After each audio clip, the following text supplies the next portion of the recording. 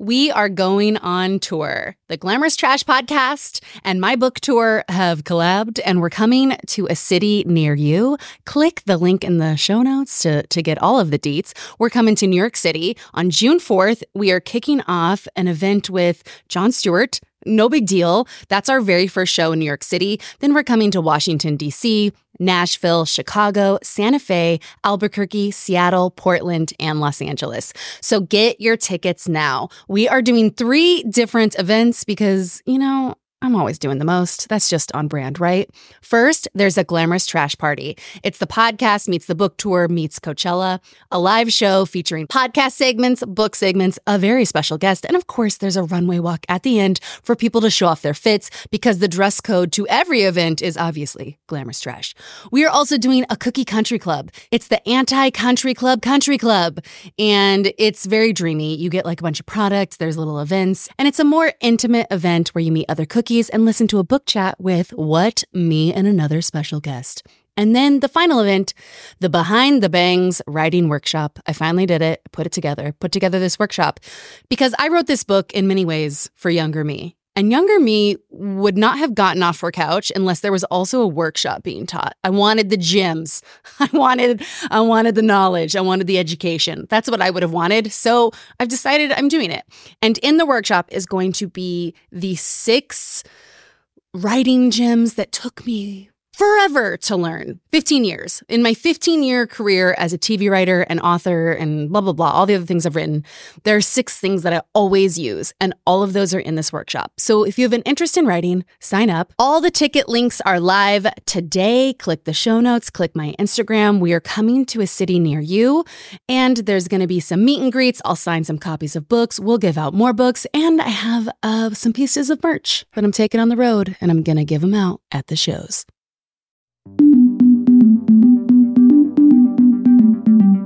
Welcome to Celebrity Book Club. This is a podcast that recaps and celebrates the memoirs of badass female celebrities who have been torn down by tabloids, dissected by social media, and faced heartaches and triumphs and come out of it all even stronger.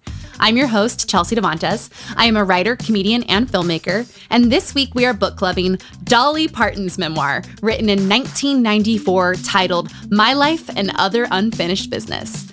This is a book that is so joyful, so messy, and I think the true Dolly really comes through. And it has inspired some new 2021, what year is it? It has inspired some new 2021 goals for me, which is to run naked through the moonlight with my best girlfriends, a favorite Dolly activity, and book a trip to Dollywood. I want to go so bad, group trip, everyone in the book club, let's buy the place out when it's safe. Tell you this, then we'll both know where we stand.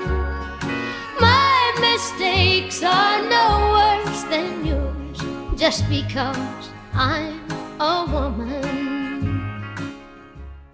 That was one of Dolly's hit songs, Just Because I Am a Woman. There were so many songs to choose from. I wanted to put in Jolene, I Will Always Love You, so many, but this one fits the conversation of today's episode. But before we jump in, I have a few podcast announcements, official announcements. So the first announcement is that I wanted to do a book club episode where we hear from the book club. And this was actually inspired from Dolly Parton's book. At the end of her book, she has this Q&A section, and it is the funniest, best part of the book. And I thought it'd be really cool if we did a Q&A for our podcast. So you can send in a voice memo of yourself talking. Your voice memo's on your phone app. Just pull it up, talk into it. Try and keep it less than a minute or two, and send me anything, and we will play it on the podcast and I will discuss it. You can ask me a question about the books, the episodes, my life, writing, whatever you want. You could share a thought that you had about some of the books. You could disagree on a take that I had. I think that's always fun. You could recommend something, insights, whatever you want. If you can picture yourself bringing it up in a book club with a margarita in hand, it is a voice memo you should send, because that's the best part of the book club, is having a group of people to discuss it with. So send in your thoughts to this email address, celebritybookclubpodcast@gmail.com. celebritybookclubpodcast@gmail.com. Send in your voice memos. If you really don't want to have your voice on, you can send me an email and we'll put that in the podcast as well. And send them by the 27th. Okay, now I have a second announcement. I realized I don't talk much about work on this podcast, but I put in the intro, I'm a comedian and writer and filmmaker, but I do have a day job that I do in addition to this podcast, which, I consider my true job, but it is not my day job.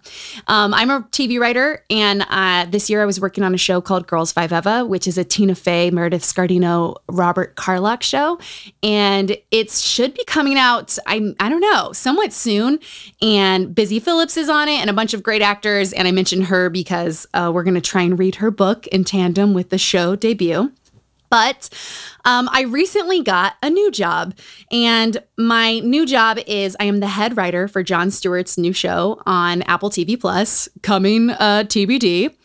Jon gave me my first break in television as a TV writer, and I worked with him for a year in Jersey, and it was this incredible experience, and the show never went to air. It got pulled, and now I'm going back for this project that I'm really, really, really excited about. That said, for this podcast, I have been reading a book a week, which I love. I love these books. They keep me company. I almost feel like there's a cosmic design to the scheduling because every time there's something I'm going through that week, I feel like the book I'm reading will just magically have this like piece of advice or inspiration in the book. They really feel, wow, this is so nerdy. This is an ad for libraries. The books really feel like my friends. But I love reading them. However, as I move into this job, doing a book a week might mean that some of the content suffers. So instead of doing that, we're going to move to every other week. And that means I can still recap the books on my Instagram. I can still discuss them in the Facebook group. And my hope is that I never feel like we have enough time to really deconstruct and discuss the episode of The Woman because I'm always moving on to the next book. So I hope this has a positive side and we can really dive into it more. And this won't start right away. We have a bunch more episodes coming up, and then it's going to move to every other week. And listen, if you have thoughts about it, send in those voice memos. I will hear you out, and I will be on my Instagram at Chelsea Devantes, recapping the books as always. And I hope this leads to more discussion. We also have a really great episode coming up about Casey Wilson and her new memoir, which I'm obsessed with right now.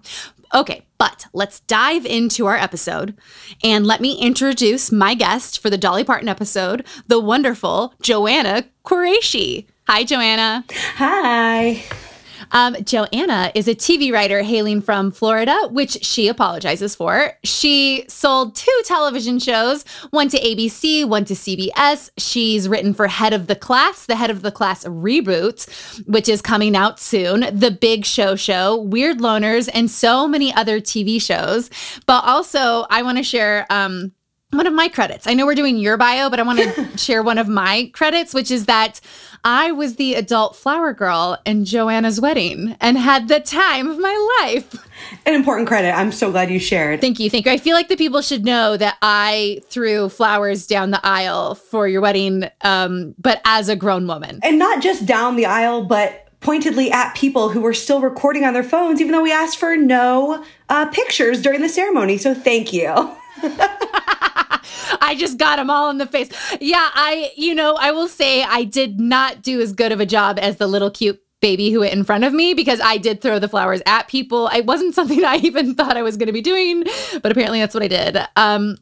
Okay, so Joanna, I introduce all my guests with the story of how we first met, and I've actually heard Joanna tell her version of this story. So Joanna, do you want to tell the story of how we first met? Sure. Okay, so I was temporarily living in New York, not in Manhattan, deep on Long Island, and I was invited to do this political think tank brunch to basically pitch memes for a politician with other women in comedy. And which was such a breath of fresh air because I was working in a writer's room that was very Trumpy at the time. And I showed up to the brunch and they were like, "Are you Chelsea?" And I was like, "No." Like, "Who's Chelsea?" I was kind of like, like, why am I being mixed up with Chelsea? And then Chelsea got there and had incredible bangs. I was like, okay, you can totally mistake me for Chelsea if you want. Well, also, one of the cutest gifts I've ever been given when I moved to LA, Joanna reached out to me and made me feel so at home. And she was just instantly my friend. And she gave me a bang trim, like a gift certificate to get your bangs trimmed at her hairstylist, which I just thought was like the sweetest, most beautiful friendship gift. Also part of my long con to single half-white female you. But well, successful. And I've now copped so many styles of Joanna's. So we're talking about Dolly Parton's book today. So first, I just have to say, there's so much out there about Dolly Parton. Books, interviews, huge cannons of information. I really try to take each book for what it is. So, with the Kim Cattrall episode, there wasn't much in the book, so we pulled a lot from other places. But with Dolly, there's so much in the book. There's also a whole other podcast about her. So I just want to tell everyone what I really want to focus on is the book. What Dolly put in this autobiography, what she took from her own life, not what other people have to say about her. Because I will say, every rumor you've heard about Dolly, she talks about in the book. She goes into it. Yeah, I love it. I love that she's just like, and with such a sense of humor, too. She's just like, let's just put it all out there. Oh my God, she's so funny. This book is funnier than every other comedian memoir I've read, almost. This is one of the funniest books you can ever read. I don't feel like we've given her due as a master comedian. Yeah, I mean, there's like, this book is jam-packed with jokes, and her voice is just so present throughout the book. Like, I was like, she didn't have a ghostwriter, right? Like, this is so her voice. I know. I could not find if she had a ghostwriter. I feel like she had an editor, but it really doesn't feel like someone else wrote this. It really does feel like it's her voice. That said, I could be surprised. And so, Joanna, what made you choose Dolly's book when I sent out the list of books? So I've loved Dolly since I was a kid. And I know that's not like a unique stance. Like, everyone loves Dolly, national treasure. We've established that. But her music was like such a soundtrack of my childhood. My stepmom is from a holler outside Nashville. So I grew up with a lot of Dolly music, but I just have these memories being like 6 years old, like singing and dancing. Like, we'd put on like full on talent shows to Dolly Parton music in my living room. Like, I have memories of like belting out like Here You Come Again. And I would like wearing like sequined like costumes, like, just like, I mean, very Dolly, but I just grew up like loving her music. And it was just such a part of just like my home life. Yes. Oh, I love that. Dolly Parton for me, Dolly has always been a part of my life because my mom loves her, just loves Dolly Parton.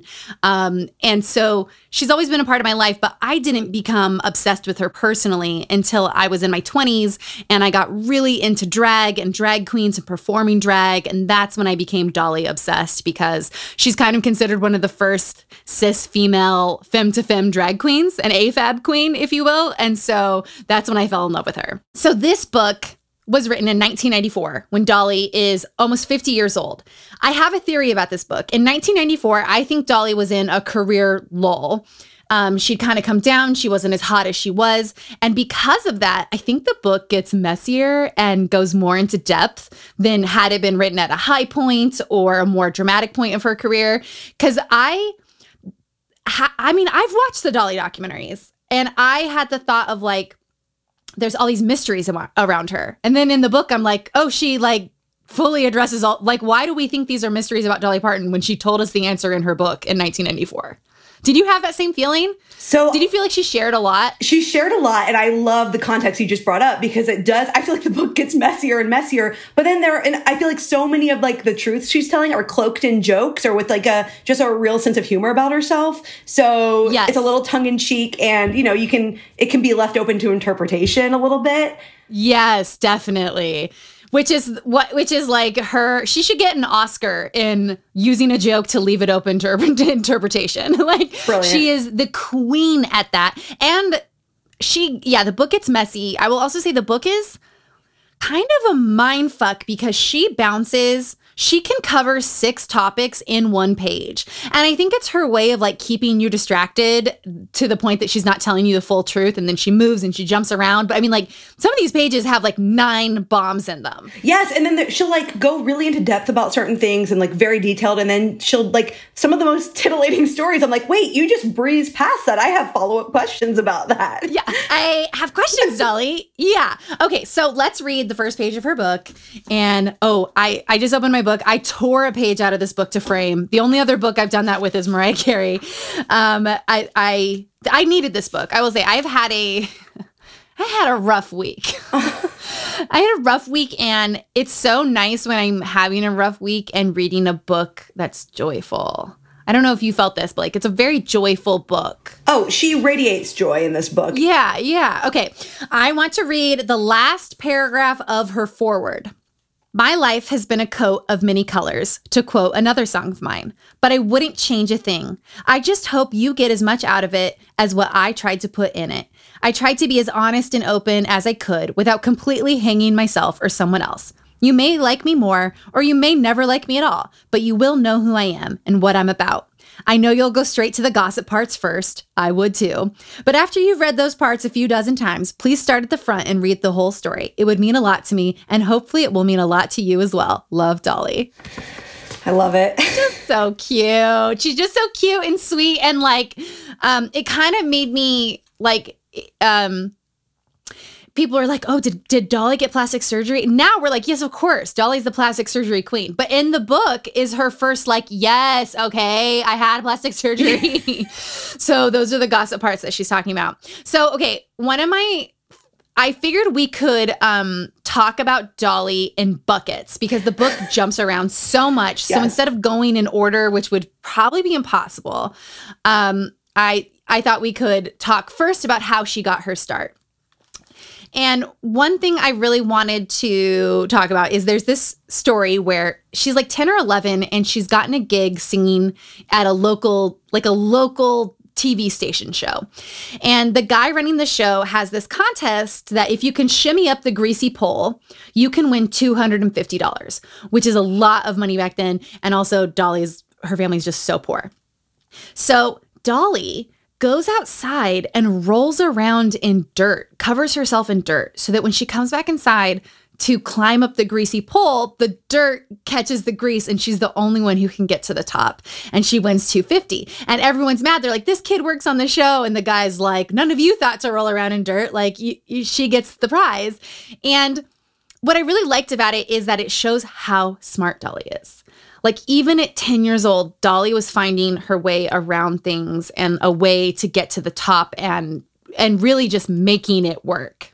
I love that story too so much. I think it is like the perfect example of her determination and just like how laser focused she was on what she wanted and would go for it fearlessly. I love that story. Yeah, I thought it was just this hidden little gem of like, no, she's a genius. She's a genius and it's definitely being called out more, but it's even cool to see it in little kid form. It really reminded me of the 2 really great pieces of advice I got early in my career.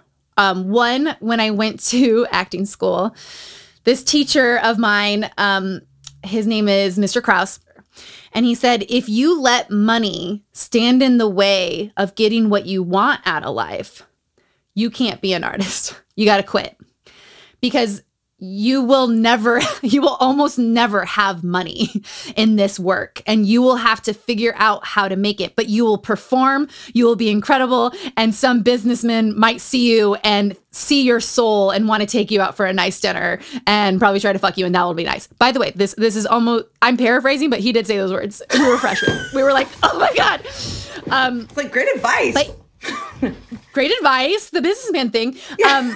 No, really great advice. It really hit my core of like, do not let money stand in the way of getting what you want out of life. There is always a way to make it work. It will be excruciating, but it is possible. And I was also given this advice again in another way when I was when I was a junior by my teacher, Annie Myra, who was like, have a blue collar attitude about your career, which is You have to make it work. You just have to make it work. And that obviously speaks to my upbringing where it's like, okay, I understand that. And Dolly really, really, really embodies that advice. She finds a way to make it work even when she's like really being fucked over. I remember like, taking jobs as doing extras work because I was like, well, they'll feed me there so I don't have to buy groceries. Like you find little like workarounds of like how you're gonna, Yeah, I will say the thinnest I've ever been is when I was on a touring company, and they would give you $25 per diem a day when you were on the road, and I would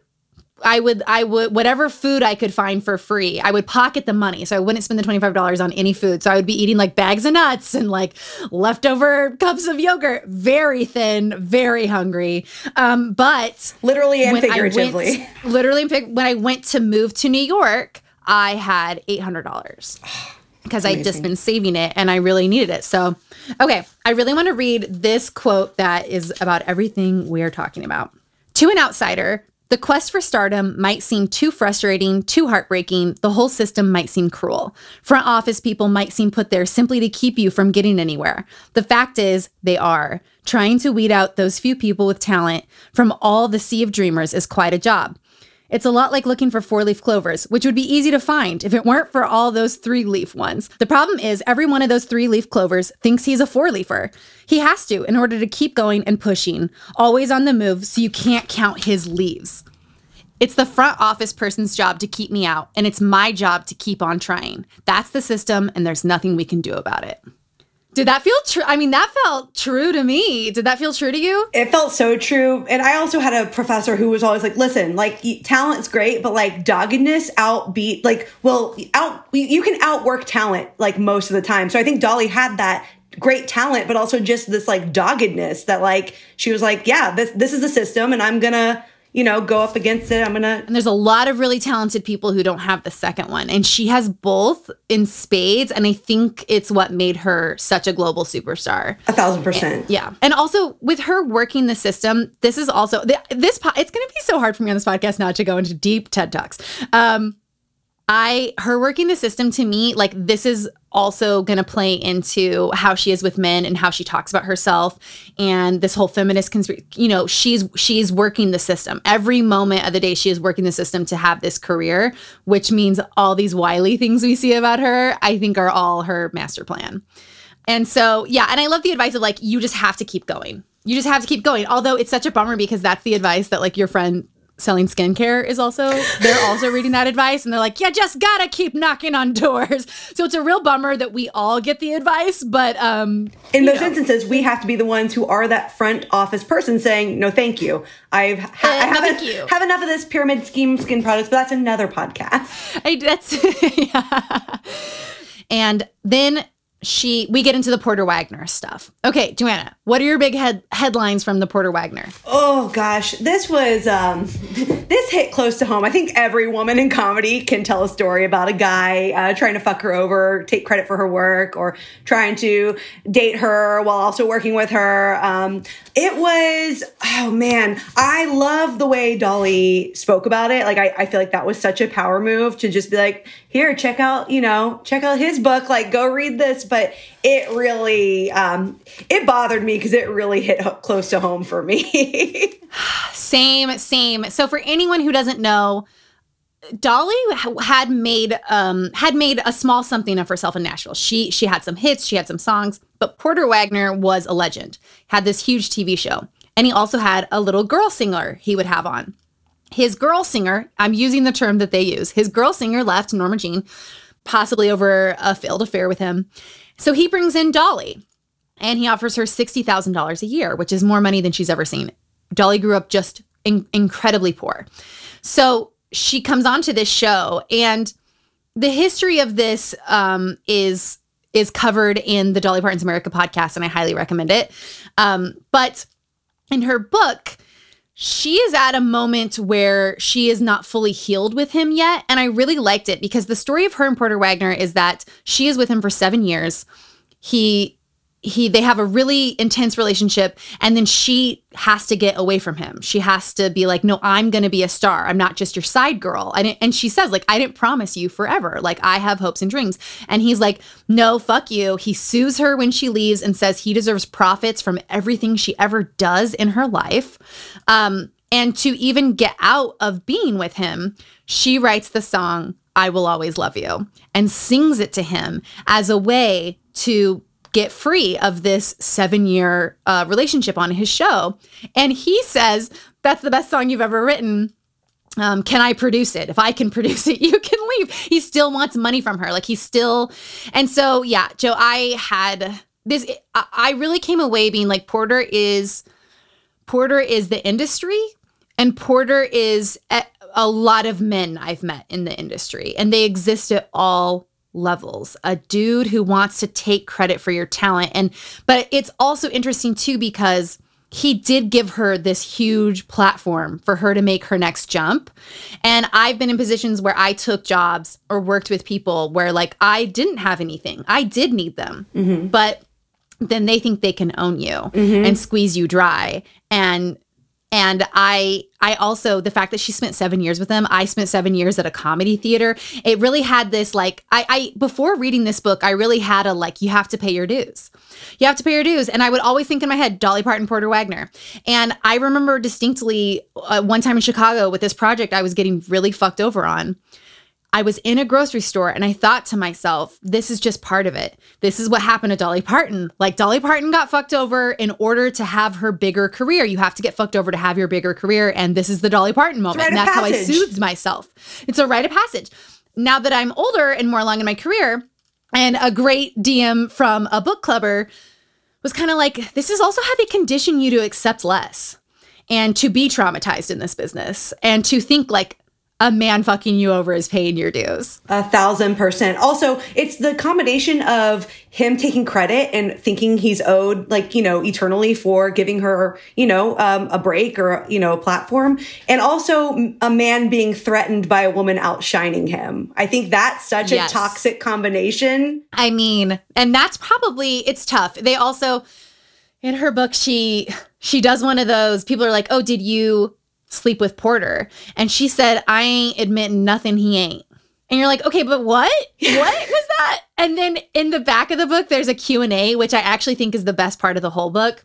But in the back of the book, there's a Q&A and it says, have you and Porter Wagner ever had sex? And she said, yes, hundreds of times, just not with each other. And it's like, Dolly. But, and I said I would stick to the book, but I think a lot of people have been like, yeah, they had an affair. Like, and it was also what he expected and demanded. And also a lot of people have said that she was the love of his life. She's just so incredible, but she's more incredible than him and he can't take it. And he also didn't even start writing songs until she was writing songs. And she wrote Jolene and I Will Always Love You in the same fucking day. And then after she breaks it off with him and he says, okay, you're free to go. After 7 years, it's like, you can find another girl singer. Like, if that's what the position's called, like, you don't need Dolly Parton to be your girl singer till you die. She drives home away from Porter and she writes another song in the car. And the song is Light of a Clear Blue Morning. And it's her, now knowing that that's where it comes from, it's her talking about her career. And that means that she is the caged eagle that has been caged by Porter and is ready to fly. So I will say, yeah, to the rumors that, like, did they have an affair? I'm not writing a song called I Will Always Love You to someone that I'm not, like, very deeply enmeshed with. And also working the system, like, she had to write a song to convince this man. Like, this part was really hard. It's even hard for me to talk about. Yeah, her having to, like, I don't even know the word I'm looking for, but she was so enmeshed with him that, like, having to, like, I don't know, leave that situation, write one of the most brilliant songs ever. Like, also, I mean, he can find another girl singer, but there really is only one Dolly Parton. And even in that experience where she's, you know, she's like, she got out of there, like, she was so strong-willed. I love that she said, nothing and nobody has ever been able to stand in the way of me and my dreams. Like, you know, she's like, as stubborn, as strong-willed as he was, like, I can do him one better kind of thing. Yes. And like, you aren't going to own me. And I love talking about this period because it really is the making it period of your career. And again, think of the time period we're in. Women were not allowed to do this.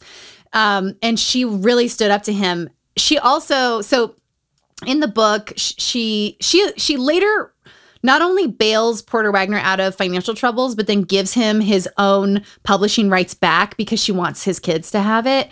So they later have a very peaceful coming together. But I love the book because the book shows her anger. And this story is told as like, Dolly's so great, she's above it, blah, blah, blah, blah. But in the book, she's not fully there yet. And I like it because I would be mad. I mean, he goes on a whole press tour shitting on her, this country legend man shitting on a woman who still hasn't made her career yet, again, in country music. And she, in her book, says, Porter Wagoner said a lot of horrible things about me. Here's where you can find his book. She lists the publisher. She lists where you can buy it. And it really reminded me of Bianca Del Rio on Drag Race, who was a drag queen who was just so talented that she would give her drag pieces away to, so someone would be like, oh no, my costume's a bust. And she'd be like, okay, here, have mine. Or here, let me show you how to do this, because she just wasn't threatened by anyone. And that's Dolly Parton. And I've personally felt like gatekeepers are always the least talented person in the room. A gatekeeper who is either the person in charge of whether you are talented or not, but also the people beside you who decide so, you know, in drag, it's like kind of controversial still if women want to be drag, if women want to be AFAB queens and perform as women.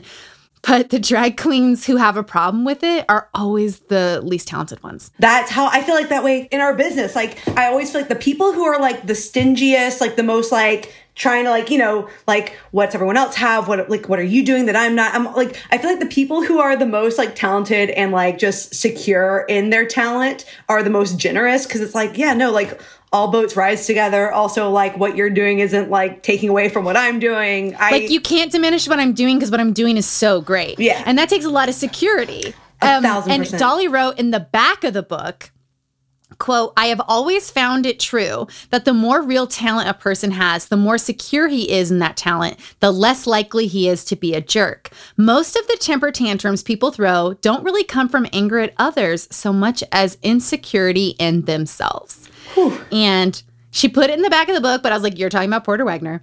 And you're also talking about many people I've worked with. Yeah. And I'm sure many people you've worked with, Joe. Like, that is so true. It's so true. It's chilling. It's chilling. That, you know, Mariah Carey also has something similar in her book when she's talking about her brother, where she said he feels entitled to a lot, but unwilling to work for it, and how those two combined qualities create a lot of evil in the entertainment business. Whew. Yeah. And I know, deep. I feel like I see that in a lot of men in the business. I don't want to like gender this, but I'm like, yeah, that speaks very much to me. I mean, yeah. And you know, it's so hard to not gender it because it's systemic. Systemically, we've asked less of a certain gender and women have picked up a lot of the slack. And so then you're not used to working so hard that you bleed while bleeding internally. And when asked to do it, you don't want to. Oh, so true. I know this book was a little hard because I kept on having like flashbacks to like, oh God. Oh yeah. Okay. So let's move into the bucket of her childhood.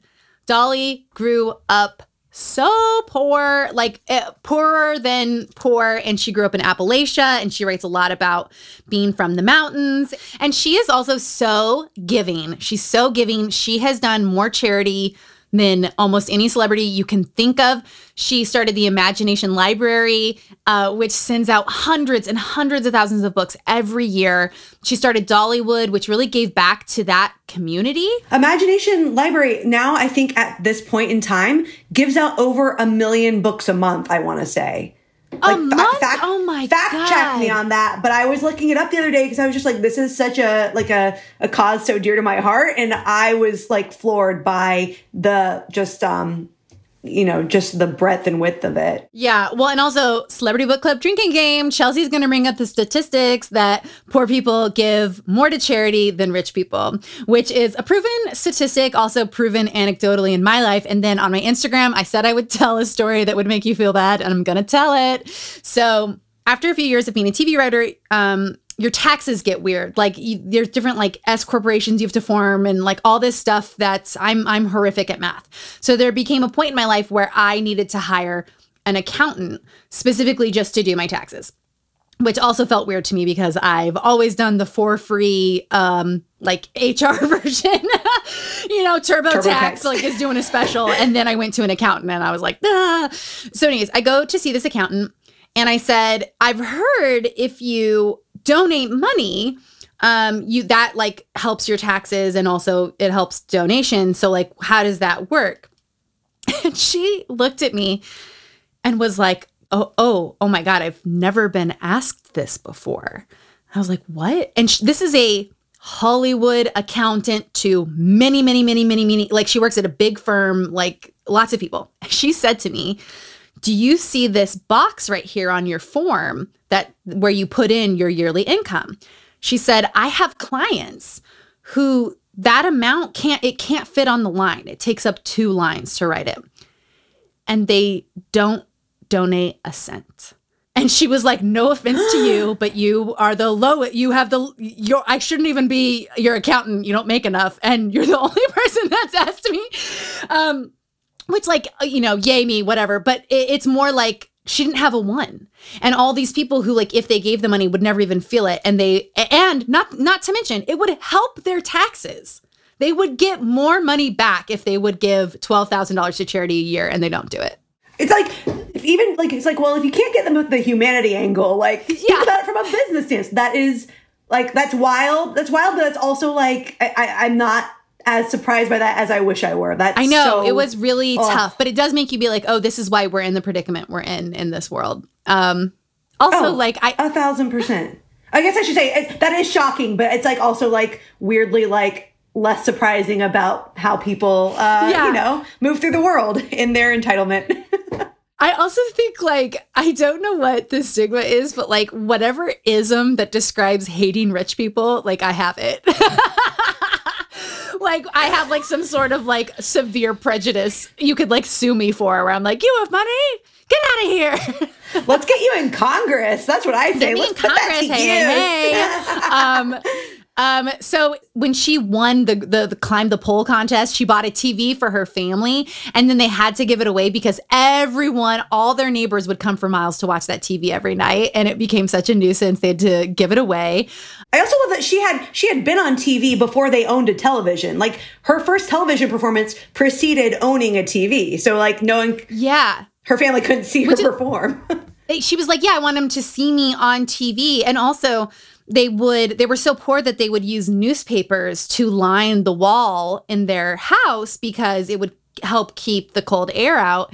And she would read those newspapers and she would see the women in them and come up with her dreams. And she's always such a dreamer. And this is also like Imagination Library, like making sure kids have books and dreams because she was reading her wallpaper to come up with hers, which her childhood, the book for her childhood is just so sweet. And there's so many specials about like the Coat of Many Colors and things like that you probably already know about. But like those stories are in here. There's a story where she gets lost and then sees one of their cows. She's like 4 years old. And she knows the cow is going to go home to eat. So she holds on to the bell by the cow's neck and it drags her home as a 4-year-old. She's like bruised and bloody. And that's the only way she gets back for the night. Which also so smart. I wouldn't have thought to do that. I know. I'd been like, I guess I have to eat that cow and like live off of it as a 4-year-old 3 miles away. And she was like, the cow will drag me home. I mean, the craziest stories. And then there's a story about her brother, Larry. Ooh. Are we going to talk about Larry? Oh, I feel like we have to now. Okay, you tell the story of Larry because I don't want to. Well, I mean, here's the thing. There's a photo, like, whole insert in the middle of the book. And I like to kind of browse before I read the whole book. And I was like, oh, here's a picture of a baby. This is sweet. And then I read the story and, her mom she had so many kids. Like, Dolly had so many siblings that as the kids got older, the mom would be like, oh, this younger sibling is your baby to take care of. And Dolly, was like gearing up to take care of her baby. And then her baby was stillborn or died. Like it's a very sad story. Yeah, but it was her mom giving birth to it, but Dolly thought of this as, this is my baby. Yeah, like I'm going to take care of this Dolly's baby. like, my baby died. Oh. My baby Larry died. And then there's a picture of Larry in the book. Yeah, it's really sad. Tough. But you can really feel another thing I like about Dolly is that like she's really sensitive and things really hit her really hard. And that's how I feel. That's how I was a kid. And to see her like go on and be so powerful and also stay sweet and stay joking, it really gives me something to look up to. Yeah, there's such a groundedness and such a like genuine just like generosity and like just zeal for life. And just like the story she tells about her mom in the book, like just how her mom, like, you know, was really spread thin. You know, they grew up super poor in Appalachia and, you know, had all these kids, but like her mom would like be like, oh, go find, like she'd send the kids to go find a stone for stone soup for dinner. So she'd like make up these fun like games. I think she really like nurtured Dolly's imagination and like her dreams in like a really lovely way. Yeah, it's a really, really sweet childhood. But also what I love about this book is that she has a really hard time at school and she's hated at school and she steals things. People make fun of her. This is all, I love it. It was really speaking to me. And then like kids do horrible things to her and in high school, they hate her, especially because she's now getting a little successful. You know, she sings at this local show. And so the kids just hate her for it. It reminded me of Tiara on The Bachelor. For any Bachelor heads, I am now referencing Tiara. It's a deep cut, but she was the villain on a season. And I remember people are being horrible to her. And she said, my mom told me people like to throw rocks at shiny things, and I will not allow you to take away my sparkle. And I was like, that is genius. And also, you know, the edit made it seem like Tiara maybe deserved it, but it really, that piece of advice for some reason stuck in my head and made me think of Dolly. People like to throw rocks at shiny things because you know Dolly is a sweetheart, and yet people still came for her. Oh, like just the sense of self that Dolly had and like the pride and just like the self-confidence was incredible. She was just like, I'm going to keep my chin up. I'm not going to let them see that they're upsetting me. It was like a self-possession that I don't think most kids have. I don't have it now. Same. Yeah. And then she tells a story about like one day she goes to high school and a bunch of girls are like, she can tell everyone hates her that day. And then a girl's like, we heard you were gang raped and like, you're gross. And what I really liked about this is a weird sentence to start what I'm saying. But what I liked about this is that Dolly then dissected why it would be so odd to hate a woman for being raped. But she does it in a way where like, it doesn't really matter your political party. She's really explaining like why that's so crazy. And then also, you know, she's in high school and so she's crying to her mom like, it's not true, I wasn't raped, you know, and her mom is like, you got to go back in and like know it's true and not care. And I find that to be very hard to do. People are like, well, you have your truth. It's like, yeah, but I want everyone else to have it too. Yeah. You know, and Dolly kind of learns right there. I think she gets a really thick skin from it where it's just like, people are going to say stuff about me and be mean to me and I'm just going to go on. That felt like such a formative moment for her future, or just how she was going to navigate her career, because it was like, yeah, you can know what your character is and you can know who you are, but like it doesn't feel good to have people, you know, especially slandering you if you take like your integrity and your career seriously, your character. Absolutely. Freudian slip. Character and career. Yeah, absolutely. And so this leads into the next bucket I want to discuss, which is Dolly as a feminist, which, okay, everyone, as I was recapping the book online, they were like, you have to listen to the Dolly podcast. And I was like, no, I'm not going to. I want to form my own feelings about this book and I don't want to be swayed. So what I did is I came up with all my feelings and opinions on the book. I made the beat sheet for this podcast. And then I went and listened to a couple episodes. And so on that podcast, she's like, I am not a feminist. Like, I'm absolutely not a feminist. And I slightly disagree with some of the takeaways that came out of that. So this is going to be my little soapbox. One, she just told a story about like why being raped wouldn't make the woman the person to look down on, which was the culture at the time. There are so many things in the book. She has a story about a guy who is racist on a date and she dumps him and never looks back. And in the book talks about why that's so crazy. She's so supportive of LGBTQ rights. She's so supportive of drag queens. She lifts up other women in the book, listing feminist things they've done. She uplifts like other women in country and country music. And she did just really feminist things just in the world generally. Like she got married in, what year did she get married? She got married in 1966 and keeps working. That's feminism. She joins a man's show as the girl singer and fucking quits. That's feminism. Her music, just because I am a woman working 9 to 5, all these things, this is what I believe. Dolly is a sleeper cell movement of feminism. She is the Trojan horse of feminism. Some people believe in God. I believe in this. I believe Dolly has been bringing feminism to us forever. And I really can't stand that the second wave feminists rejected her when she was doing all this incredible work for us. And also, there's a lot of people I know who say they're a feminist, but they don't actively do anything. And the word feminist is not an inactive word. You have to actively fight for progress to be a feminist. It's a word for activists. And she's the most active person in the world. And I okay, this is the last thing I'll say. Lately, I've been really thinking about what actually affects change, what truly changes people. And people who don't believe in feminism are not tuning in to Last Week Tonight or watching The Daily Show. They are going to Dolly Parton concerts and picking up Dolly Parton, not just Dolly Parton, but also like Casey Musgraves is another one. Like what changes people? Is it watching a really good movie with a slightly different perspective that really speaks to you and changes your heart? Because it's not going to, if reading the newspaper is not doing it, then I think Dolly's doing it. I agree 1,000%. Okay, it's over. Oh, no, I'm pointing at my screen. My rant is over. No, Dolly absolutely is a sleeper cell feminist. I love how you described her as a Trojan horse because she really, it's like she gives people the bubble gum, but she's slipping in vegetables too. Like I love, she's the Jessica Seinfeld of brownie recipes, putting the vegetables in the brownies. And I love that because I agree. I think that's so much more effective. I know in like later interviews, she's pointed to like Dixie Chicks and like, I'm very guilty of being like, yeah, you tell them. But I'm also like a person who got blocked by my aunt on Facebook last summer for, saying like, no, actually masks do work. That's another story. But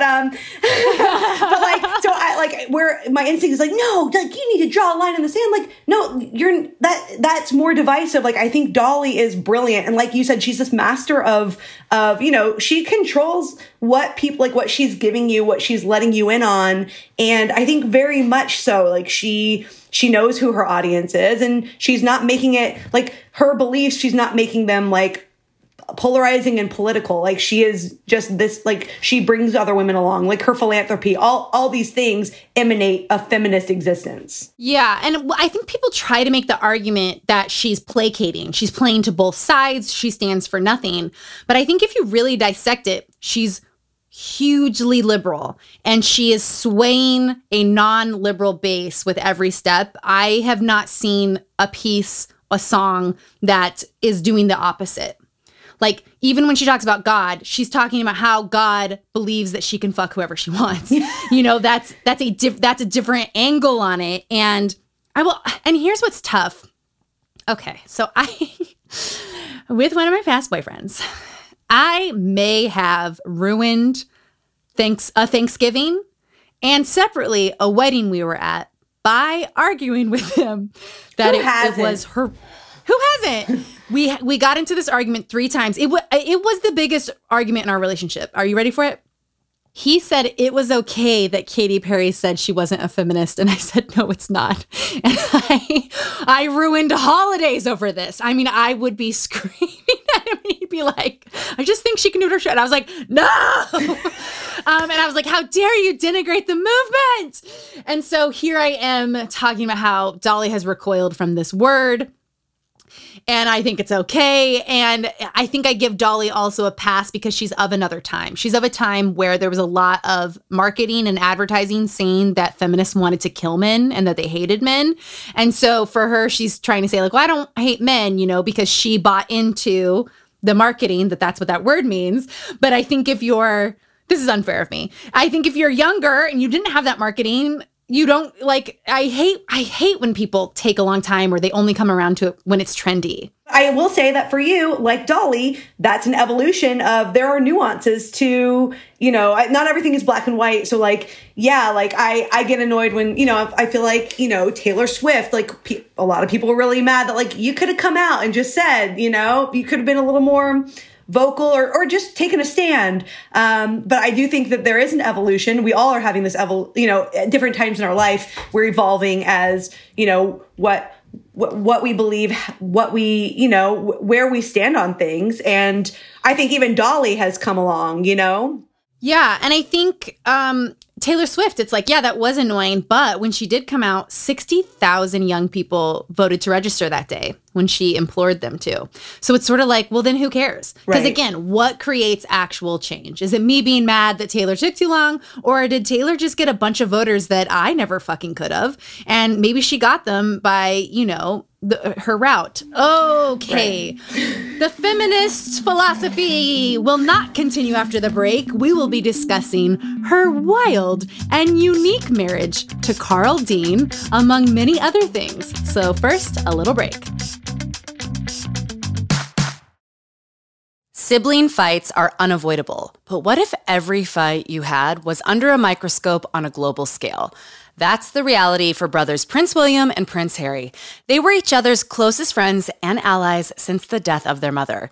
But that all began to crack as they married and took wildly different approaches to their royal duties. Wondery's podcast Disintel is hosted by comedians Sydney Battle and Matt Belisai. Each episode unpacks one of pop culture's most iconic celebrity feuds, and they recently took a deeper look into the real reason William versus Harry started. It's actually much bigger than these two brothers, stretching back into the history of the British monarchy. Did their feud start with the royal family's mistreatment of Meghan Markle, or was it something that started much earlier? Follow Disintel on the Wondery app or wherever you get your podcasts. I started this podcast because I have been obsessed with memoirs my entire life. And I can't believe it, but I got to write my own. And it comes out on June 4th, and you can order it right now. The book, I was asked to describe it, and I said, it is an absolutely harrowing, traumatic memoir, but funny. So if that sounds good to you, order it. Let me give you some topics that are in this memoir. A female best friendship breakup. How I got my break into Hollywood. When I found out my dad was not my real dad. The time I dated a magician. Are those last two related? Who's to say? Read the book. Growing up in Utah. Growing up around cults. How I got into therapy. Listen, I could keep going. Each chapter title is a different woman's name in my life. Some are heroes. Some are motherfucking villains. But you know what? A villain and a hero, what are both of those things? A leading role. And we do love women in our leading roles. So pre-order the book. It matters a lot. I linked everywhere that you can buy it in the show notes, but go anywhere. Also, I am reading the audiobook personally. So I'm personally narrating it. So if you like this podcast, get my longest podcast ever. And the audiobook is also available for pre-sale everywhere you get audiobooks. And thank you so much for listening to this podcast. You are the reason I got to write a memoir. So thank you so, so much.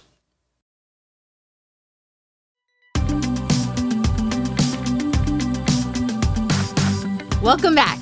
Okay, now we must get in to the story of Carl Dean.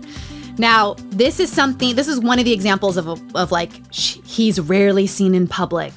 Not a lot is known about him. And then you open this book and there's so much shit in there about him. This is a distinct relationship that is unique and layered. So let me go through the things that kind of popped out to me and then jump in. First off, to me, they are very much in an open relationship. No fucking question. Oh, 1,000%. That's not on the table, right?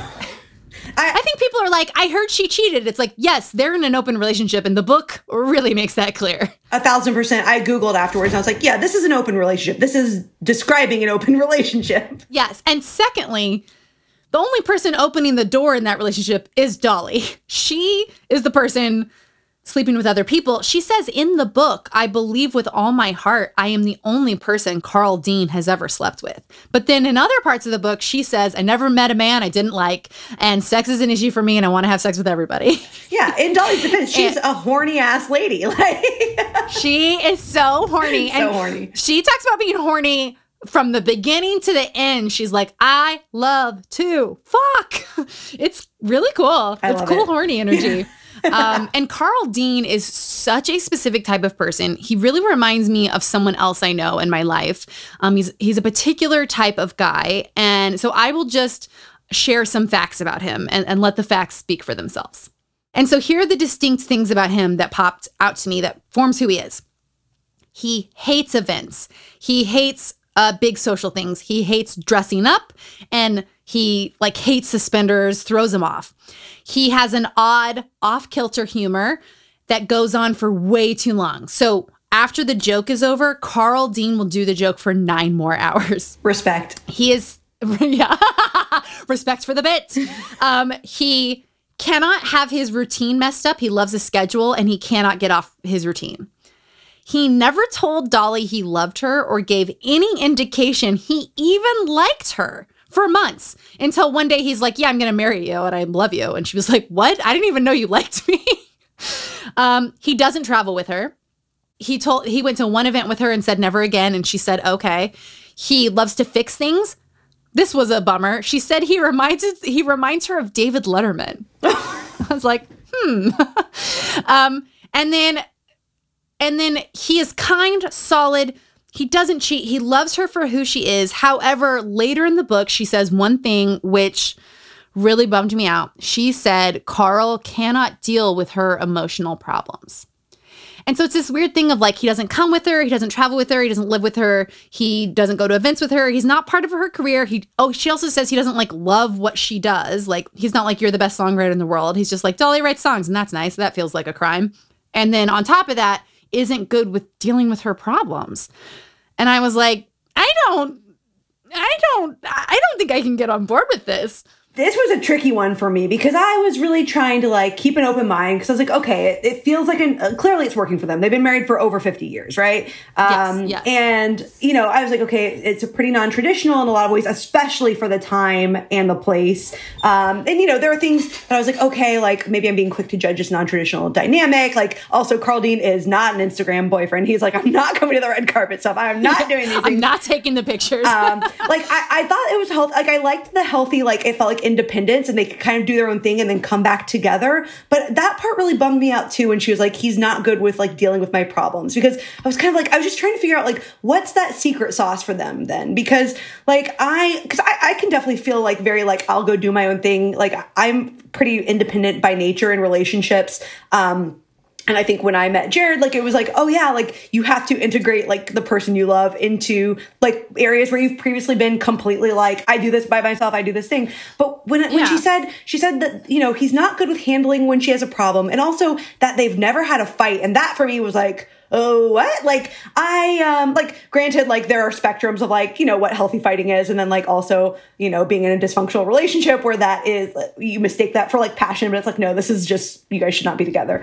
Yeah. But I was what? So where is that I don't know. You guys are apart and then you come together. Where's the fusion? Yes. What's the glue for this? Cause I think there are love languages and I think an unspoken love language is to feel known, but I'm well, I was just trying to find where that cohesion was for them. Yes, same here. And I also was this is cool. They've been married a long time.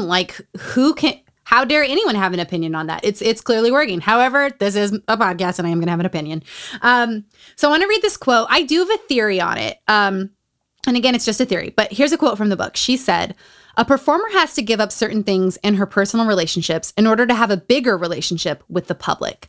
By bigger, I don't necessarily mean better. Carl will always be my husband when the lights die down. I will always go home to him. So from personal experience, this is my theory. Dolly married him really young. She was 19.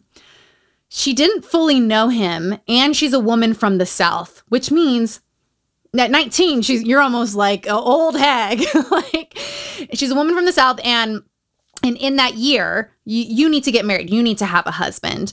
And whether conscious of it or not, I think she chose a husband who would allow her to be her fully, which also means she maybe chose a husband who's not where the fusion isn't there. Because when you are a woman who is a rocket ship, there are very few men who can hang on. And a common theme is that they will destroy you, own you, co-opt you, become your manager, get competitive, a whole buffet of toxicity.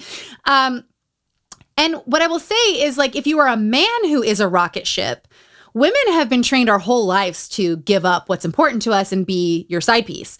Give up your career choices to take care of the home life. And there are many women who want to do that, and I support it, and good for you. And like, that's a great choice in life, but that's a choice for women in life.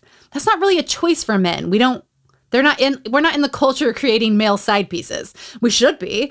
But there's not a lot of them, especially not at that time. So I think Dolly gets into this relationship, doesn't fully know him, doesn't fully know what it is. No. I think Dolly gets into this relationship. She is a rocket ship, and Carl Dean has the type of personality where he'll just let her go and stay married to her, which, you know, is cool in itself. And I think she gets her soulmate connection from Judy, her best friend, and her mental excitement from Sandy, her manager, and many other people in her life. But in an unhealthy, I don't want to say unhealthy. What do I want to say? In a way that's not, so you can't put everything into one person, right? You can't demand every need you have from one person. However, I was once in a relationship where when my best friend and I had a falling out, I suddenly realized I didn't like my relationship. And I hadn't realized that I was getting all my fun and all my connection and all my like deep layered stuff from my best friend. And when she was gone, I was actually just in an empty relationship. Wow. And that's kind of what I feel with Dolly, where like I think she's getting her rocks off other places. And then this stability is with Carl, but like he's not even helping her through her problems. Yeah, you know, that's an interesting take, because I think that there's a lot to that she is this larger than life, like, you know, I mean, personality, this career, and I think especially of that time and in that culture of being in the South, to have a husband who was comfortable and secure with like, I'll like be like a quiet, steady presence in the background and you go do your thing is pretty remarkable. And I completely agree with like getting those things fulfilled other places. And clearly she's getting a lot of things fulfilled in a lot of different places, as she alludes to in the book. Including fucking. Yeah. She's getting that vitamin D somewhere else. Sorry, Carl Dean. But I go back and forth, because part of me is like, okay, this seems mutually respectful. It seems secure. It's working for them. But it is also like, there's a part in the book where she was like, I was gone a lot right after we got married, and like, I'm still getting to know him to this day. But I guess it does feel a little bit of an enigma. And I do think that your theory is, I think, the thing that makes the most sense to me, because I've really had a hard time just kind of reconciling, like, all right, like, who am I to judge? This is working for them. But also this feels so like disconnected in a lot of ways. Yeah, I was really on board with the whole thing until she said he wasn't good with her problems. And then I was like, okay, I was even giving him that he's not into her music. But then I was like, eh. And so this also leads to, there's a lot of rumors about Dolly that she is secretly a lesbian, specifically with her best friend, Judy. She addresses it in the book. She's like, I just don't think people are used to a female friendship that can be this close. And also, who cares if they think I'm a lesbian? Free press. But then at the end of the book, in the Q&A, they say, the question is, have you ever been with a woman? And she says, all my life. I love women. My mother was a woman. I was like, okay, well, you could say no. Or you could say that answer. But I will say, whether she is or isn't, like, who cares? And like, if you don't want to be out, like, your business. But I've had best friends where our relationship mirrors exactly her and Judy's relationship. So a lot of people are like, well, they get one hotel room and they sleep in the same bed. It's like, yeah, I've done that with you, Joanna, multiple times in Vegas. Like, yeah, that's how I am with my female friends. That's not 1,000%. I mean, my best friend, Sarah, like, our sorority used to call us the gay ants because they were like, well, you guys argue like an old married couple. We went on a cruise for our 30th birthdays, and like her husband and my now husband were both like, yeah, of course you guys are going to go on a vacation for your 30th birthdays and like go drink daiquiris in the Bahamas. Like, you know, God bless. But like, I had the same experience where I was like, no, like that is like my relationship with my closest female friends. And I do think that also fulfills like that is a relationship that feeds your soul in a way that like maybe Carl Dean, that companionship, you know, I mean, Judy is such a, you know, constant presence, except for when she's not. So maybe not constant in the book, but like that female friendship, I fully was like, yeah, no, I have that in my life. Yeah, and it is someone where it's like you look like a married couple. And I've been in those friendships and I love those friendships. And like there's jealousy and there's weird issues. There's all the relationships you would have with a relationship, but it's with your platonic friend. And like it really reminded me of, and I will say mine have been like codependent and unhealthy, her and Judy. I'm not sure. They do seem like they're in a weird codependent place, but also I like it. Even she says like the first person to often write down her songs is Judy, where like Dolly will be singing and Judy will be taking down the music. They've known each other since childhood. And I will say this, actually, do not tear up on the podcast, Chelsea. I had a friend where I would shout out bits and comedic things and she would act it out and kind of pace around and like be goofy and I would type and I would say things and then she would do them and I would see if they could work or not and write them into scripts. And like, it just really touched my heart. There's pictures of Judy in Dolly's book. And then also there's like a weird part where like Judy gets a lover from the army. And I will say that Dolly does not use a pronoun for Judy's lover about 7 times. She'll be like, Judy's livin' was jealous of me. Judy's lover wasn't good to her. And I was like, oh, well, this is an interesting choice. But then she says, Judy finally dumped the dude. But it was a distinct, like, because people also say Judy is a lesbian because she never married, whatever. But at the end of the day, Dolly is like, I love it, free press, and if you can't handle a female friendship, like, go fuck yourselves. And also, if Dolly is lesbian, that's tight too. Yeah. Also, Judy like lives with them at times, which I'm like, that's a dream. Judy lives in their house. Which I did. I went and lived in my best friend's house after a breakup. Like, I'm like, this is a dream. Like, to get to like live with your best friend. Can we also talk about that strange, where they said they took a road trip and then they were just in the park. I don't know what to make of this. Yes. Okay. Let's move to that bucket, which is the psychic bucket. Celebrity drinking game. Okay, so every memoir has a psychic moment. This one has the craziest ones I've ever read. Please take us through the moment you were just about to say. Oh, okay. So there is there's a passage towards the end of the book where one of the most unusual experiences I've had, I shared with Judy. We were both going through a difficult and very draining period in Los Angeles. We needed to restore ourselves emotionally and physically and decided to take a trip up to Napa Valley. We loaded up the car with food, clothing, cameras, etc. Well, I said we were depressed. We filled up the tank to head off for our 5-day adventure. So she goes on to describe that they discovered some amazing places on this trip. They explored all the old missions in Santa Barbara. You know, they were mostly alone, but they remember like the tall mountains and these, you know, she felt like it was looking like into the Old Testament. I mean, and she is like, you know, we were just so swept up in the spirit of this place, but we weren't drunk. You know, and then suddenly we came back to our senses and found we were still in the parking lot at the Bel Air Hotel. So basically, she says that 5 days later, they realized that they just hadn't moved. Their luggage was still in the trunk. The gas was still in the tank. I was like, is this a drug trip? Is this an origin story for Barb and Star go to Vista Del Mar? Like, what is it? It was bananas. I love it. She literally says, we did not leave the parking lot. Yeah. And all that trip we took was like in a dream. And it's the food is spoiled. They have it. And it's like, you're like, what? But they can still remember. She says they can still remember distinct moments from the trip. I'm like, honey, you're in the parking lot. I have so many questions. Okay. And this was the funniest part to me. So, you know, I recapped the book on my Instagram. T Mom Z, my mom, DMs me. That happened to me once too. I was like, what? She was like, yep, swear to God, we never left the parking lot. And I'm like, wait, what? And so anyways, talk about T Mom Z and her love of Dolly. I mean, there are other crazy psychic stories of her asking God to show her what heaven is like and her floating up towards it and then getting scared and saying, no, put me back, but then always regretting not going and seeing it. And I mean, I have to say, loved this.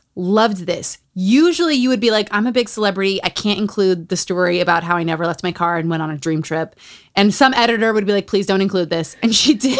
Oh, I'm here for the hillbilly mysticism. I love this so much. It's just like, and then she's like, and I'll, she's very like in touch with nature and with her senses, and like talks about going like running naked in the moonlight at her cabin house, her mountain house. Like, I love this. I can't claim to understand it or like relate to it, but I loved just like Dolly is fully herself. I was like, yeah, you're just this free.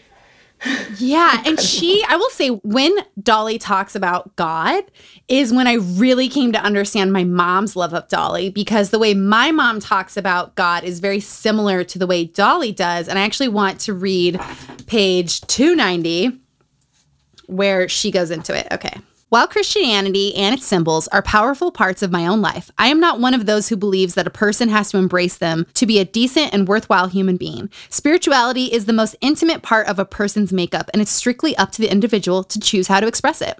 I've known wonderful, caring people who never profess to believe in God, and I have known evil people who have cloaked themselves in the outward appearance of godliness. I believe that a person who is truly good is in touch with God, whether he or she is consciously aware of it or not. Because I believe we are a part of God, and God is a part of us. I cannot see it another way. God is always there inside of us. We either deal with other people we come in contact with through the love that he bestows us with, or we don't. Either way, it doesn't change the fact that he's there and we all have equal opportunity to use his power. I keep on trying to use that power to the best of my ability.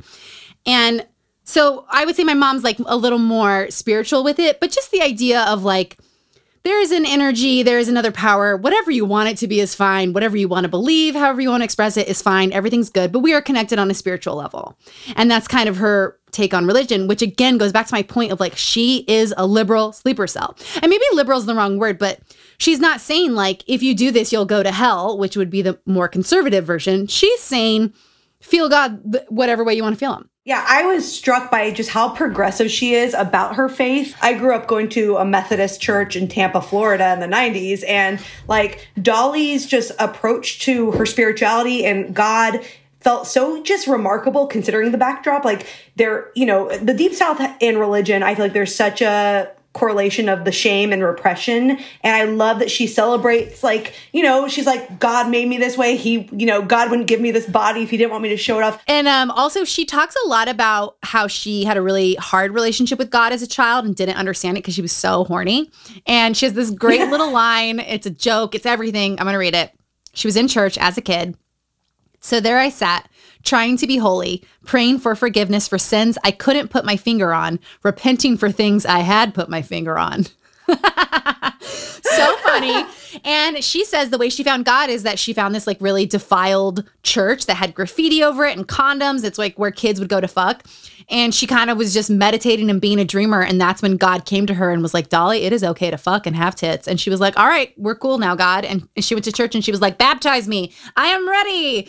And after reading her book, I was like, baptize me, bitch. Sign me up to the Dolly religion. The baptism was basically described like a wet t-shirt contest. The wet t-shirt contest for Jesus. He wouldn't have given them I was just like, okay, this is very much about like how I love that Dolly's like, yeah, my sexuality and my desire can coexist with God. Like this is beautiful and not to be like hidden away or repressed. Yeah, it's so cool. And then another part we have to go into, another bucket.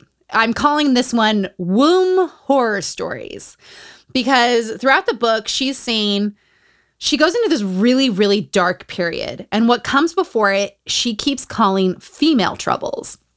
Female troubles. And finally, I was like, this has to be an ovarian disease, right? Like, what the fuck is female troubles? And I did some research, got a lot of DMs. It's a little unclear, but I think Dolly had endometriosis. Yeah, I think that's what she had. And what I thought was so incredible and why I love the digital book club is that I was like, what is going on? Like, why isn't she getting care for this? Why is she calling it female problems? At one point, she says she gets her tubes tied and doesn't even tell Carl, which, by the way, fine. Do whatever you want with your body. But that was another sort of like, usually you tell your partner, like, I'm having surgery tomorrow. Feels like a conversation. Yeah. And she's saying she's gaining a lot of weight in this time, and also that she got horrifically depressed. And so I had a lot of DMs from people saying, one, the disease is just not studied. People don't know a lot about it. And that's with all female diseases, and then also with things that particularly affect people of color. Like, it just wasn't studied. But send me your medical DMs. I am not a doctor. I'm a podcast doctor, but definitely Google anything I say.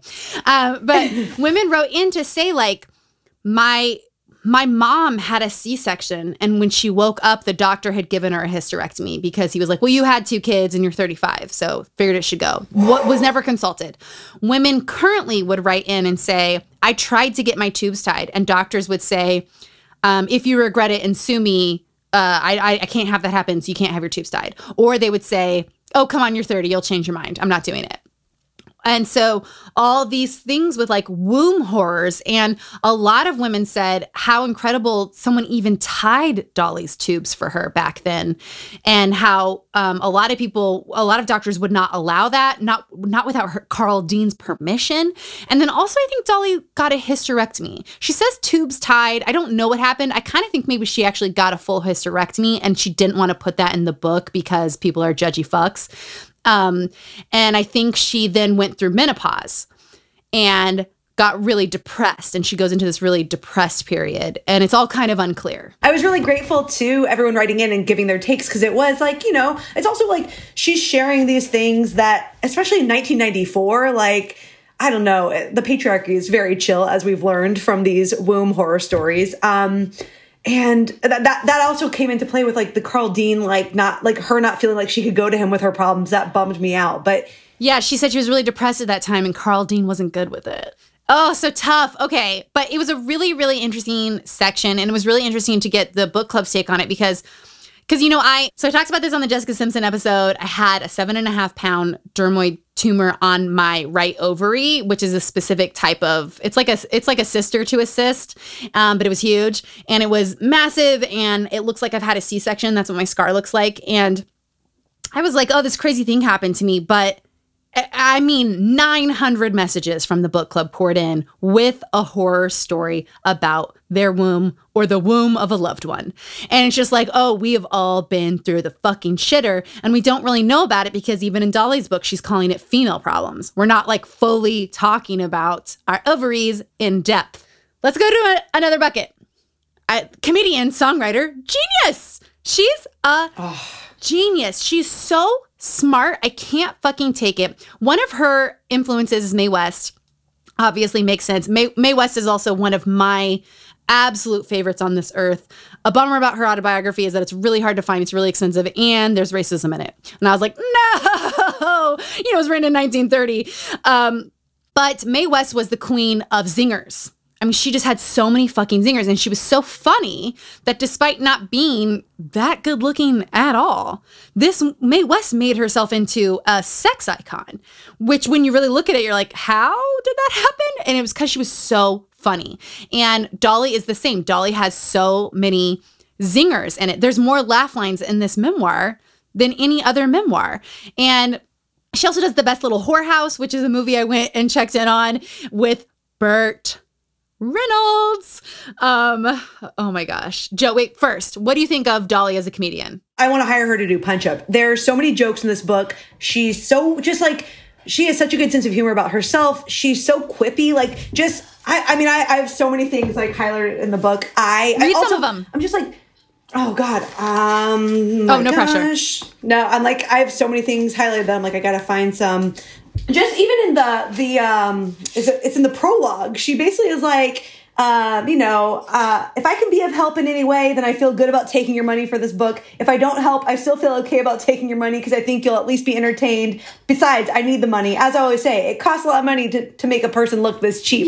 She just is constantly, like, she's in on the joke. She's so funny. And then, okay, so she does the movie Best Little Whorehouse in Texas, which she does this movie with Burt Reynolds. I need to do a celebrity book club crossover moment here. Burt and Dolly's memoirs came out the same year, 1994. In his book, which we covered on the Lonnie Anderson episode, he hinted that they were together. And Lonnie Anderson said Burt Reynolds had an affair with Dolly Parton.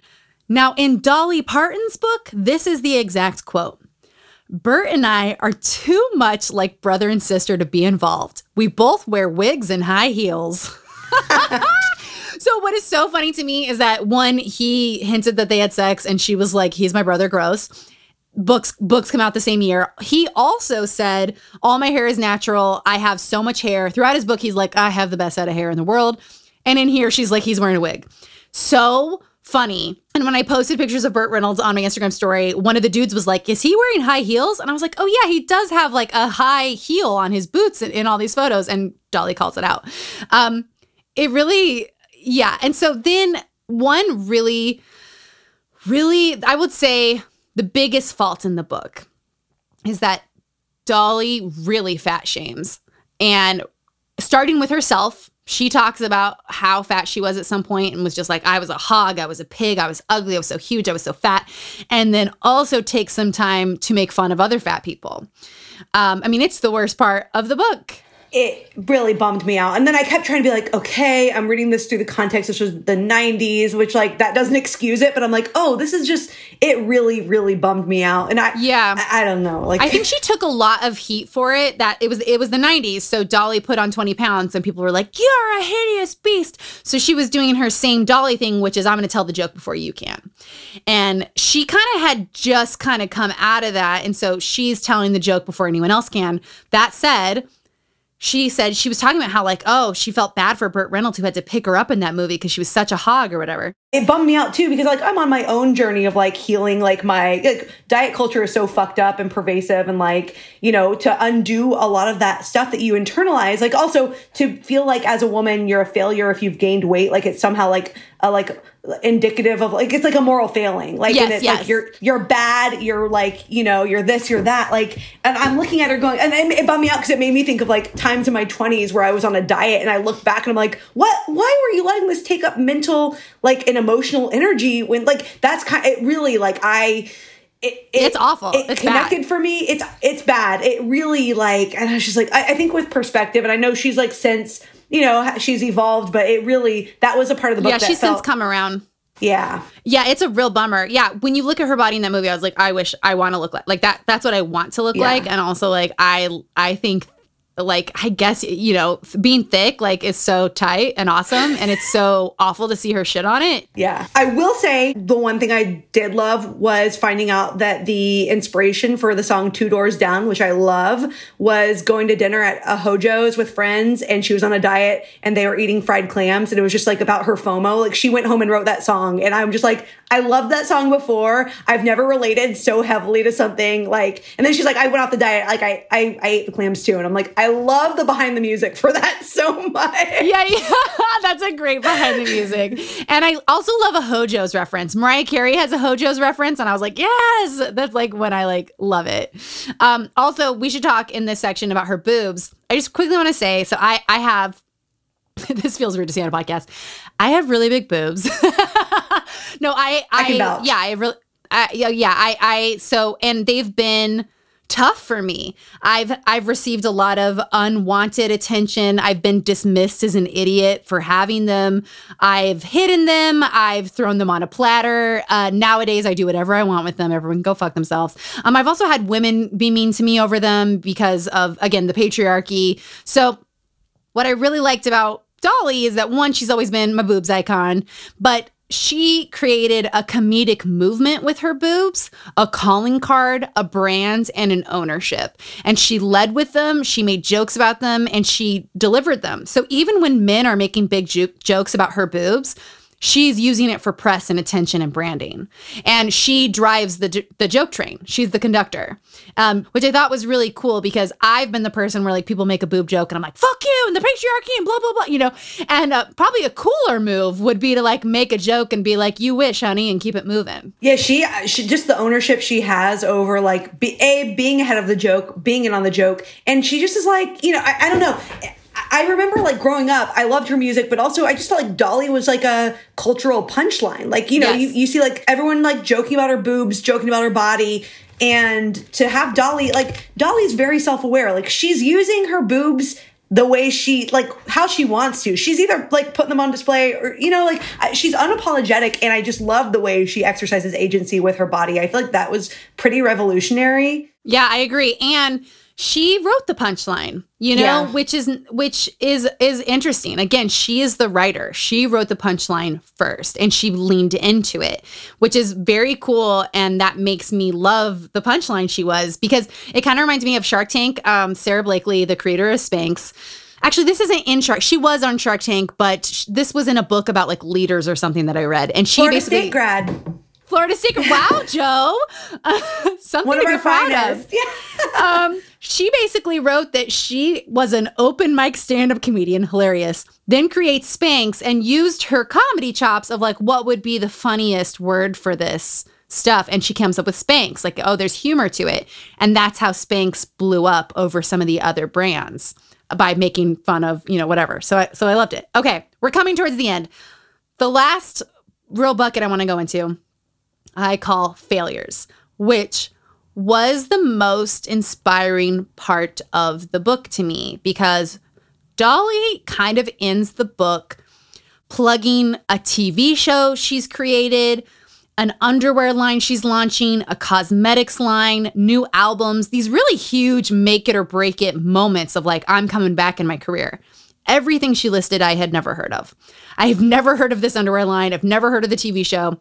And I just thought it was so cool that like, those are a lot of failures, you know, to some degree. And yet here we are 30 years after this book. She has only gotten even bigger, which means she just kept going. She had a huge career, then had lulls and failures like the one we're in right now, and then comes right back up. I thought it was incredible. She talked about the depression being so bad in her life that she almost killed herself.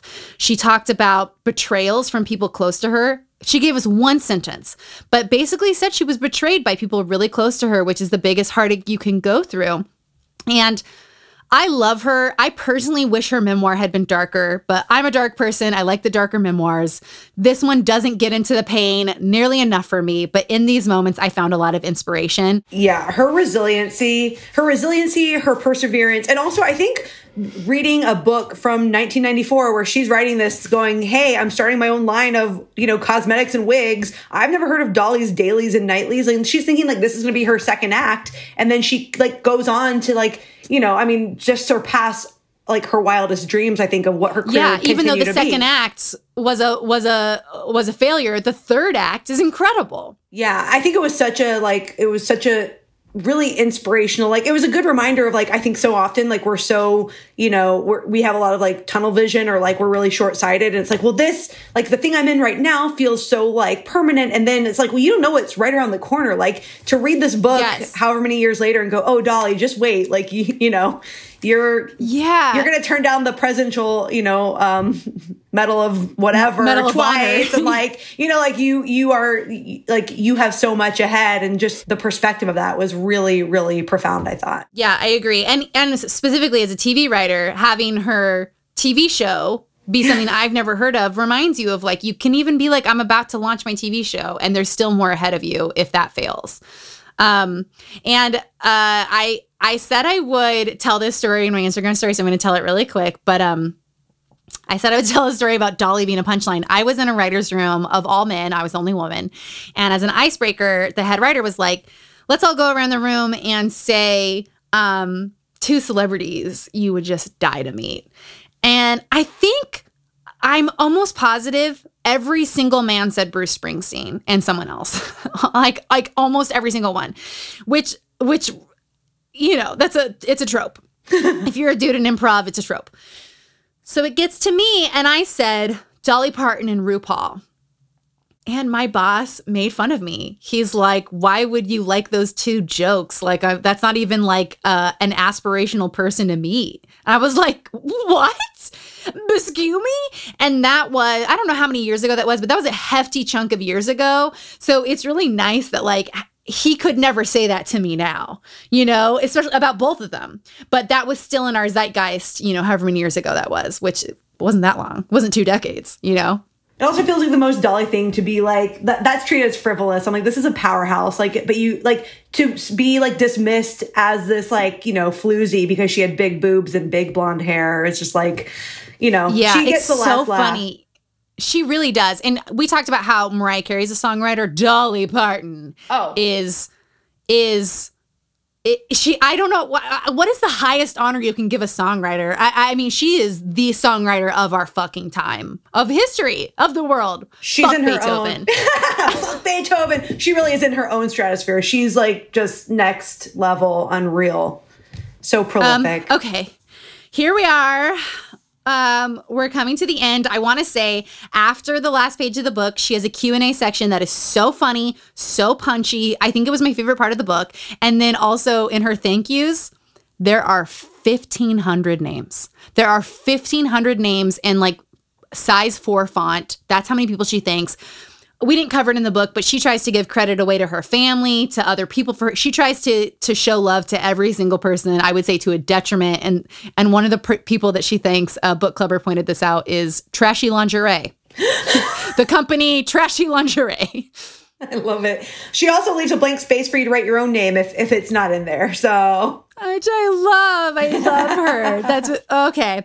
Okay, so let's read the very last paragraph of the book. I still have love to give and get in this world.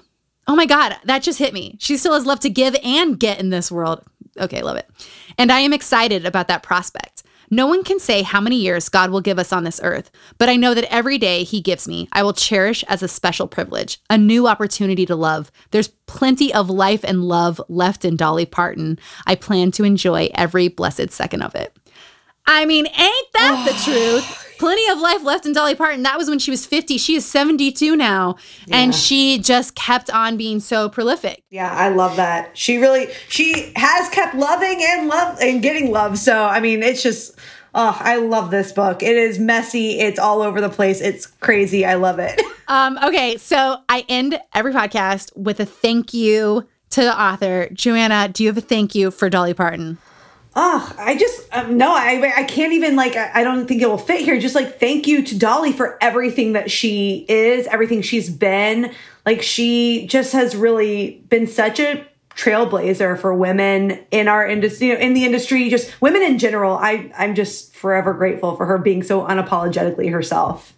Yeah, I totally agree. My thank you to Dolly Parton is, in the book, there's a story about how she goes to a World Fair to see the alligator girl, the famous alligator girl. And when she sees the alligator girl, she sees it's her cousin Myrtle. And she's like, go on, Myrtle, get yourself. And that Myrtle's a big dreamer. And even though her dad pulls her out of the World Fair, Myrtle always finds a new dream and goes on to it. And she writes the sentence, after all, today's alligator girl is tomorrow's storyteller. And that really hit me. And I was like, I'm an alligator girl. We're all alligator girls. And I want to thank her for specifically being a brand of feminism that I employ in my own life. She really is an icon to me. And there's all kinds of ways to be a feminist, but the way Dolly does it in rhinestones and big hair is definitely the road I'm traveling. And again, I've really just been thinking about what actually creates change in the world, what actually helps people, heals people, changes their mind. And it's Dolly Parton. Dolly Parton's the reason I'm probably going to get a vaccine in my arm. How fucking crazy is that? And also, I just want to thank her for taking all those double D jokes, because now they're hack, now they're old, and you can't say them to me. So thank you, Dolly, for taking all those hits. And Joanna, please tell people where they can find you. You can find me on, I'm honestly, I don't tweet. Oh wait, can I tell you one crazy thing just really quickly? When I was prepping to do this, I was supposed to see Dolly at the Hollywood Bowl in October 2016. And then I got this job in New York. My friend Sarah Ball was supposed to fly out. We were going to do a whole thing. And then I got this job in New York and I was like, oh shit, I'm not going to be able to go to Dolly. Maybe I can fly home. Work was crazy, toxic. I couldn't fly home, but I just cross-checked the dates last night. The Dolly concert was the same weekend I met you at that brunch. So I wouldn't have met you if I had gone to Dolly. I would have met you eventually, but how crazy is that? Oh my God. This is so cosmic. Dolly, I'm sorry Joanna couldn't see you in concert. Meeting me is much worse, but I'm so glad it happened selfishly. Joanna, I love this. I adore you. Thank you for covering this icon with me. It was such a heavy feat to take on, and I adore you, and I'll see you hopefully very soon. Yeah, thank you for having me. This was so fun. that's all for this week's episode of the podcast. I want to leave you guys with one of my favorite quotes of Dolly Parton's that she said to Barbara Walters in an interview a long, long time ago. Barbara Walters asked Dolly Parton, "Do you ever feel like you're a joke, that people make fun of you?" And Dolly says, "Oh, I know they make fun of me. But actually, all these years, the people who have thought the joke was on me, it's actually been on the public. I know exactly what I'm doing." And I just love that sentiment. I wanted to leave you with that. If you want to see the visual story that goes with this episode, go to my Instagram at Chelsea Devantez. I will save it in a highlight so you can always view it. And don't forget to send in your voice memos. You can send in anything. And I'm so excited to hear from this book club. I just love this community so much. So don't hesitate. Send them to celebritybookclubpodcast@gmail.com by the 27th. And you can ask anything, say anything you want.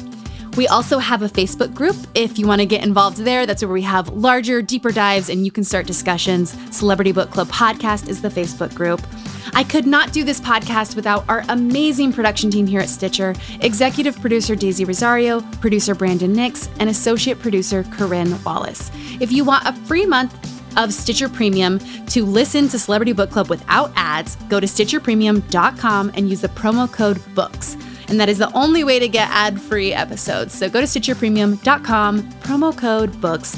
Thank you again for your reviews, for leaving nice stars, and just for reaching out on my Instagram. I just love talking to everyone throughout the week. It's really been the best part of my year. So thank you to everyone in the book club, who I have now named the Cookies. It's the C from Celebrity meets Bookies, the Cookies, plus we can use the cookie emoji. And you guys, I'm really gunning for a cookie company to give us free cookies.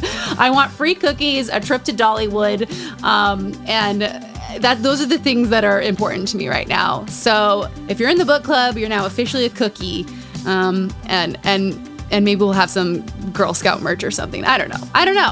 I'm gonna drink more wine and see you later. See you next week.